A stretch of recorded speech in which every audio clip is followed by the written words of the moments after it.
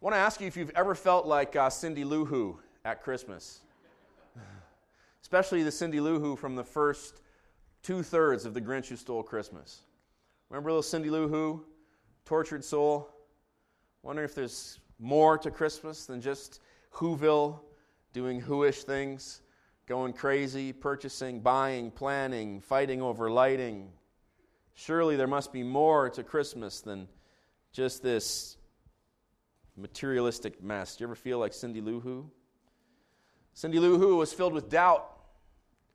In the first part of that story, she doesn't really believe in Christmas anymore. She famously sings that beautiful song, "Where are you, Christmas? Why can't I find you? Where are you, Christmas?" Remember the line where she asks if Christmas has changed or is it just me? Did Christmas change or just me? She's filled with doubt. If you've ever been filled with doubt at Christmas, you're in very good company, not just cartoon character company, but there are real people around you in these weeks leading up to Christmas. There's real people around you in this room who have struggled with doubt when it comes to Christmas. Cindy Lou Who is dealing in the first half of The Grinch Who Stole Christmas with deep existential pain. You can bet that they cast Taylor Momsen, the little girl, because of that deep existential pain that plays in her eyes as the camera slowly pushes in on her as she sits at her window and reflects on the fact that Christmas has lost its meaning. If you've ever dealt with deep existential pain, I just want to remind you that you are in good company this Christmas. You are not the only one who's ever dealt with deep existential pain this time of year. Maybe you feel like Cindy Lou Who this Christmas, wondering if there must be more. Isn't there more than this? Christmas is fine when you're a kid, if you live in a family where Christmas is able to be celebrated in a fashion that is common amongst your neighbors and friends. But as you age, surely you have dealt with a Christmas that has lost its luster, where you realize that you're not going to be able to buy every single thing your kids want, and you're not going to get what you really want. And then you get to that awful Christmas when you realize that no matter what you get, it's never enough. I want to invite you this Christmas to consider exchanging your Cindy Lou Who-ness for some Zechariah-ness. I want to invite you to exchange your doubting, painful, dissatisfied, Western, materialistic point of view for that of an ancient, elite leader who just run into a freight train called the Most High God. And this is what he said. And his father Zechariah was filled with the Holy Spirit and prophesied, saying, "Blessed be the Lord God of Israel, for he has redeemed and visited his people. And he has raised up a horn of salvation for us in the house of his servant David, as he spoke by the mouth of his holy prophets from of old, that we should be saved from our enemies and from the hand of all who hate us, to show the mercy promised to our fathers and to remember his holy covenants, the oath that he swore to our father Abraham, to grant us that we, being delivered from the hand of our enemies, might serve him without fear, in holiness and righteousness before him all our days. And you, child," here he's speaking to his son John, who will grow up to be known as John the Baptist, "and you, child, will be called the prophet of the Most High. For you will go before the Lord to prepare his ways, to give knowledge of salvation to his people and the forgiveness of their sins, because of the tender mercy of our God, whereby the sunrise shall visit us from on high, to give light to those who sit in darkness and in the shadow of death, and to guide our feet into the pathways of peace." Man, I love that. I love Luke chapter 1 and Luke chapter 2. I love that I get to come to it every single year. I love that for me, over 25 years of pastoral ministry, they have become cornerstone biblical chapters. I love that I know it by heart. I love that I can hear the words ringing in my head as I meditate on preaching this sermon to you this morning. I love this story. Zechariah is the father of one who would be known as John the Baptist. John the Baptist, the Bible says, is the greatest man who ever lived. Okay, excepting Jesus, of course, who was the God-man. So he's got a leg up on all of us. So accepting Jesus, John the Baptist is the greatest man who ever lived, and Zechariah was his father. Zechariah has had a very interesting pre-Christmas season. He was a priest in Jerusalem, which means he was part of the elite leadership of that city, part of the elite leadership of the nation of Israel. He was part of the top 1%. And it was his priestly group's turn to minister in the temple that year. And as part of this, they drew lots to see which one of those priests would get to go into the holy place to burn incense before the Lord. In the holy place, not the most holy place, but in the holy place, there was an altar for incense. The candelabra, the menorah, was on the right-hand side, and the curtain was directly in front of him. So if he would have been standing here, he would have been standing where I am, lighting the incense. The candelabra is to his right. And then imagine that this stage is the most holy place, where the Ark of the Covenant sat between the two cherubim, the mercy seat where the presence of God was believed to dwell physically. Zechariah is standing that close to the most holy place. He's standing mere feet from the holiest place in all of Judaism. And he gets to light incense and burn it before the Lord because the lot fell to him. And as he stands there, performing his ministry before the Lord, an angel appears to him. And this is no less than the angel Gabriel, one of the chief archangels of the biblical story. And he says to Zechariah, short form, you and your wife Elizabeth are going to have a son. Even though you're old, even though to this point your wife has been barren, you will have a son. And Zechariah, who's an educated man, an elite leader, doubts the angelic messenger. If you ever feel like you're kind of stupid because you don't get this faith thing exactly right, again, you're biblical. Imagine, this is a priest standing in the holy place, burning incense before the Lord, standing feet from the most holy place, and Gabriel shows up. Like you'd have me at hello by that point, right? I'll believe anything you say. But this shows how deeply seated doubt is in the human heart, right? So if you're dealing with doubt this year, I just want you again to know you're in good company because he doubts the message of Gabriel. He says, how could this be? My wife is super old and totally barren. What are you talking about? And I love this. Gabriel takes umbrage. He's upset. He says to him, I'm Gabriel, who stands in the presence of the Most High God, and you have the temerity to doubt my words? I mean, he doesn't say it exactly like that. But he's not impressed. He's so not impressed, in fact, that he strikes Zechariah dumb. He says, you know what? You're not going to be able to speak until my word is fulfilled. So Zechariah stumbles his way out of the holy place, and he can't speak. The Bible's so awesome. I forget the exact words, but it's like, and his fellow priests perceived that he must have had a vision. Right? No kidding! He can't talk. So they send him home, and his wife is like, this is the best Christmas ever. A quiet husband for 9 months. Yay, Jehovah. Can't talk for 9 months. 9 months later, his wife Elizabeth gives birth to a baby boy. Now, Gabriel had actually told Zechariah what to call the boy. He said, call him John. So he must have written it out somehow to his wife, because when it comes time to name the boy, they say, what shall we name him? And Elizabeth says, his name is John. And the people are like, what are you talking about? There's no Johns in your family line. You're just going to call him like Zechariah Jr.? No, his name is John. They don't listen to her. So she gives the tablet to her husband. I'm sure she's been like judiciously giving him the tablet throughout the last 9 months when she wants him to say something. Otherwise, no tablet for you. What should we call him, honey? His name is John. Boom. The minute he confesses this, his tongue is loosed, and he begins to sing the words I just read. Okay, so I want you to understand the enormity of this utterance, right? This pours from him. Yes, we know that the Gospels were compiled after the events happened, and I wouldn't be surprised if some of the scribes over the years who handled God's Word, improved a word here, embellished a word there, especially last week with Mary, right, when she sings that epic Magnificat, right? I always a little girl from Nazareth probably couldn't write prose quite that beautifully. But I'm sure that the New Testament writers were capturing the essence of the moment, and I'm sure that that's what's happening here with Zechariah. He bursts forth in prophecy, blessed be the Lord God of Israel, for he has visited and redeemed his people. I just want to say that like Cindy Lou Who, like you, Zechariah and Elizabeth's life was absolutely business as usual until heaven stepped in. Zechariah's encounter with heaven changed everything for him, starting with his point of view. What's the hook to this series this month? 5 Christmas stories that can change your story. Okay, life is different when you have the right point of view. The point for today's sermon is this: life looks different when you put God in the highest place.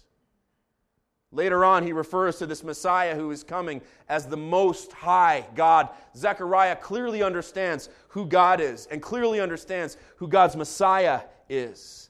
Life looks different when God is in the highest place. When God is in the highest place, here's the thesis, the hook, the big idea to today's sermon. When He's in that highest place, we look back in faith to look forward in hope, but not otherwise. When He's in the highest place, that is when His people are enabled to look back in faith so that they may look forward in hope. I want to divide today's passage into 3 sections for you as we unpack it. The first section is looking back. There's 2 sections. So the first 2 sections include looking back. These will involve verses 67 through 70 and verses 71 through 75. And then after we've looked back for 2 sections, we will look forward in the 3rd section. Section 3 will include verses 76 through 79. And my hope here is to see if I can inspire you to look back in faith like Zechariah so that you can look forward in hope. Part 1, verses 67 through 70. Looking back. Here's what's happening in this first section of looking back. We're seeing who God is. Okay, this is what's happening in this section. We see here a picture of who God is. Let me read the verses for you. 67 through 70. And his father Zechariah was filled with the Holy Spirit and prophesied, saying, so fixate now on all the things that God is here. Blessed be the Lord God of Israel, for He has visited and redeemed His people, and He has raised up a horn of salvation for us in the house of His servant David, as He spoke by the mouth of His holy prophets from of old. We see here a very beautiful picture. In fact, I think it's an inspiring picture of who God is. Let me just unpack it for you, phrase by phrase, word by word. You see it there on screen, verses 67 through 70. First thing, He is blessed. You could expand this and say only God is blessed. Okay, in a Christian cosmology, only God is blessed. Everything else we do falls short of blessedness.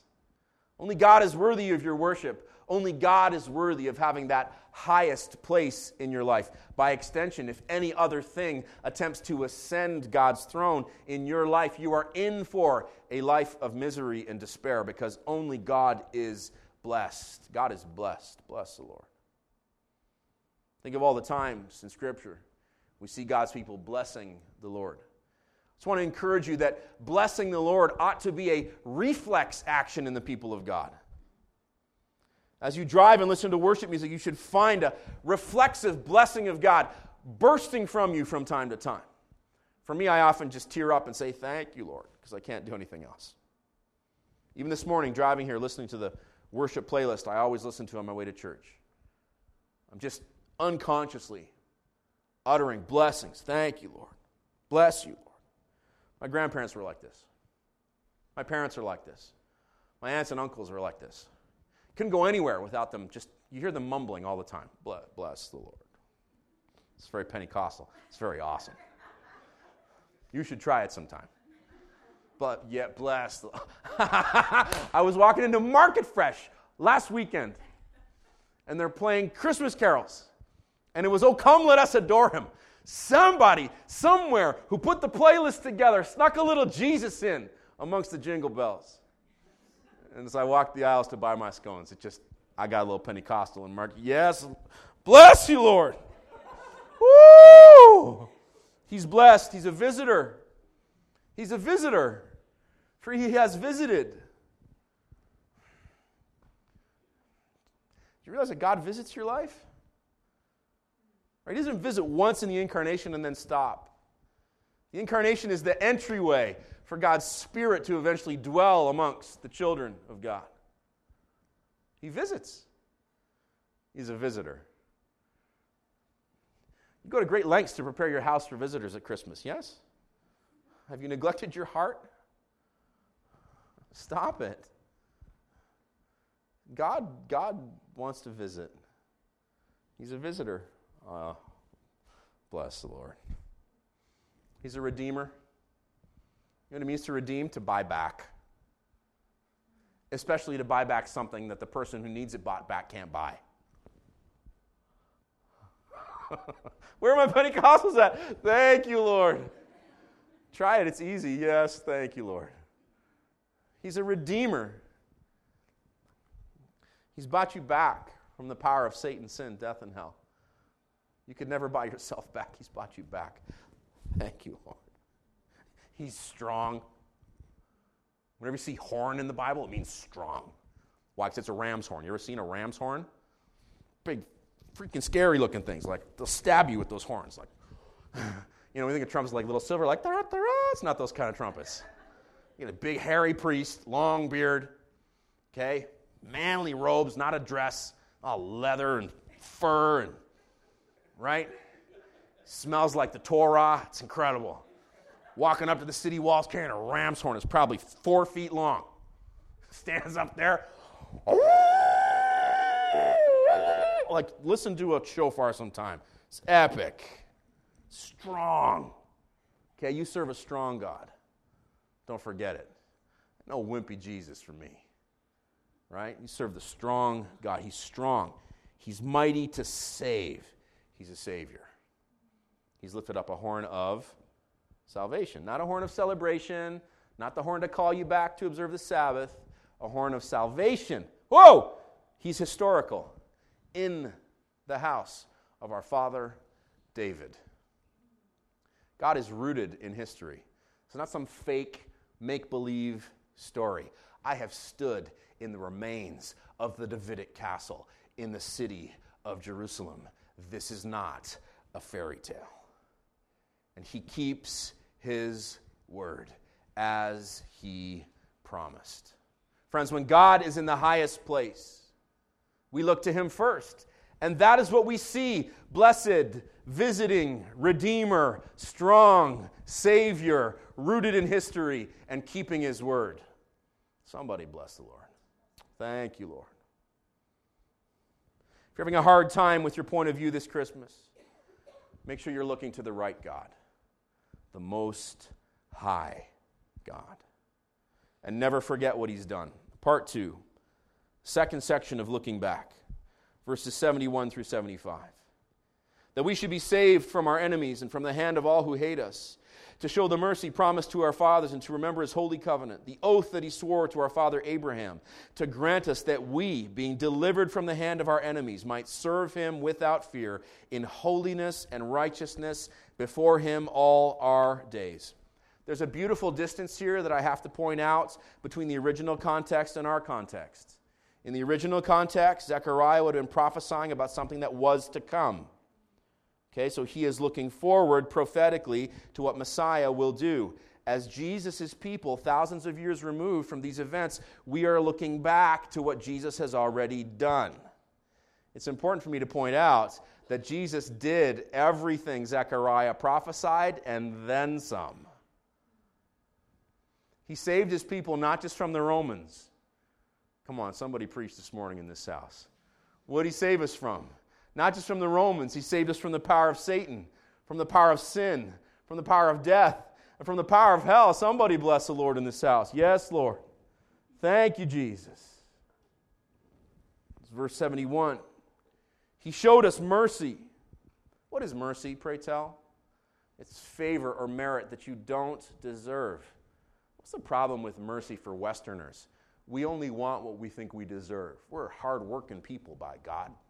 I want what I deserve. Did you know that's one of the most damnable attitudes you could ever have? Give me what I deserve. You really don't want what you deserve. This is why the message of the gospel is so countercultural. I only want what I deserve. Oh, no, you don't. Verse 72, he showed us mercy, favor, or merit that is undeserved while we were yet sinners. Jesus Christ died for us, Romans 5:8. He's not only remembered us and the oath that he swore to Abraham, But even in saying these words in a Christian church, I am saying them based on the foundation of what I'm about to say. He has adopted us, a whole bunch of non-Israelites, into the new Israel. Verse 73. There you go. I heard one person, bless the Lord, somebody down here. Thank you, Lord. You've been adopted into the family of God. Put that in your stocking. He gave us the gift of togetherness. Notice that he says that we. He gives you the gift of togetherness, of deliverance, of purposeful fearlessness. Did you notice that in the text? That we might serve him without fear. It's in serving the Lord that fearlessness becomes the province of the people of God. To the degree to which your life is separated from the service of God that you are actually called to is the degree to which you will experience fear, even though, as one of God's people, fearlessness is your portion. If you're spending too much time doing too many things, divorced from what God has actually called you to do, is it any wonder that so many of us live in fear?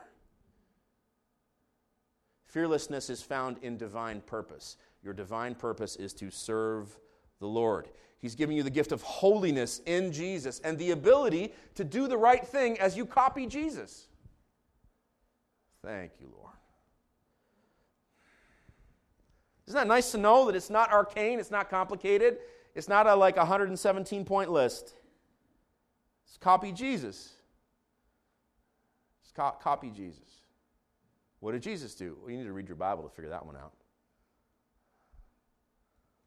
Copy Jesus, knowing that you're in his sight forever.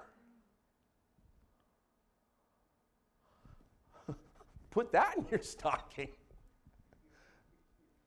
Can somebody bless the Lord in this house? You're in his, thank you. You're in his sight forever. Thank you, Lord. Think about the fact that God is watching you always. Except not like some vindictive Santa Claus who sees when you are sleeping, who knows when you're awake. Okay, he's not watching you like that. But he who keepeth Israel neither slumbers nor sleeps. He is not asleep at the wheel. Thank you, Lord. If you're having a hard time with your point of view this Christmas, spend some time recalling what God has done for you in Christ. And look forward with missional hope, because Christmas is real. Part 3. Here we look forward in missional hope. Why missional hope? Because in this section, Zechariah is prophesying about what his son John will do. And what John will do is become the forerunner of the Messiah. He is joining the Messiah in Messiah's work.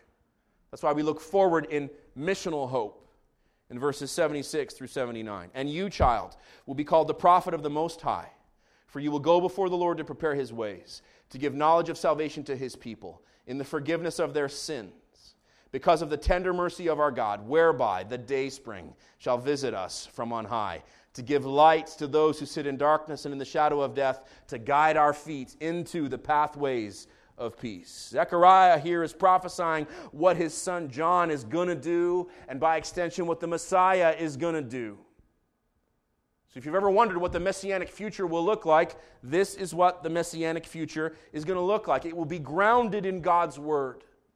You, child, will be called the prophet of the Most High God. Okay, the messianic future is grounded in God's wordness. In fact, the pre-incarnate Christ was known as the Logos, the Word of God, second member of the Trinity, the Word that ushers from the Father to create all things. Okay, the messianic future is rooted in God's wordness. It's grounded in Messiah's most highness. You will be called the prophet of the Most High God. I love the Bible. It's so encouraging. Just when you think it's okay to put something else above God, you hear these words echoing in your head. No. He's the Most High God. The Most High God. The messianic future is a future in which we will prepare his ways. Why? Because we are the people who follow the Messiah that John was the forerunner of. Like John, we are caught up in the ways of the Messiah. So look, if your life feels listless and irregular, it may be because you're serving the wrong master. Thank you, Lord. Your future is meant to be spent giving knowledge of salvation to his people. We do this through action and then through confession. Can I just say something positive about election and adoption here? You're to give knowledge of salvation to his people. We always think about election and adoption as a bad thing. Like somehow there's like, these people are good people and everyone else are bad people. These are the sheep, those are the goats. These are going to sing, those are going to burn. Makes us very uneasy. Rightly so. Okay? The best way I have for dealing with somebody who's dealing with existential angst around the question of whether or not they belong to God or not, if you're even asking the question, it's a very good sign that he has adopted you into his family. Okay? I'm banking everything I am on the fact that the damned don't give a damn.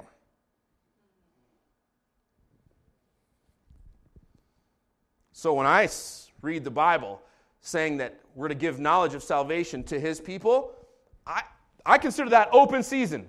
I'm like, woo! Through my actions, when I get a chance to confess about it, I'm going to give knowledge of salvation to his people. And until you show me that you don't give a damn, I'm going to treat you like one of God's people. Because he's God and I'm not. And I don't know who's a sheep and who's a goat, so I'm going to just invite everybody I can, by my lifestyle and my words, to come to the table and feast. Because look, it may be dark out there, but the day spring is coming. Somebody help me out.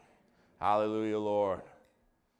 Whoa, ho, ho! Woo! The day spring will visit us from on high. Friends, we live like the day has dawned in Jesus and the light is coming. And who's the light coming for? Those who sit in darkness. Which means us. You're like, no, I'm in the light, as he is in the light. Kind of. We are not yet what we shall be. For now we know in part and prophesy in part. But then we will know fully, even as we are fully known. Kind of. It's twilight. It's dawn. It's the Shadowlands. Thank you, Lord, for C.S. Lewis. So we live like the dawn is on its way. We live like the light is coming. And what is the light coming to do for those who sit in darkness? It is coming to guide them into the pathways of peace. And has this ever been more needed than in our age of the world? Rooted in Jesus' unchanging wordness, grounded in his most highness, preparing his ways, giving knowledge of salvation to those who sit in darkness, because the light is on its way. If you're having a hard time with your point of view this Christmas, start living every day from tomorrow on like that is your future. And worship team, you can join me because I'm done. Make sure you're looking to the right God, the Most High God.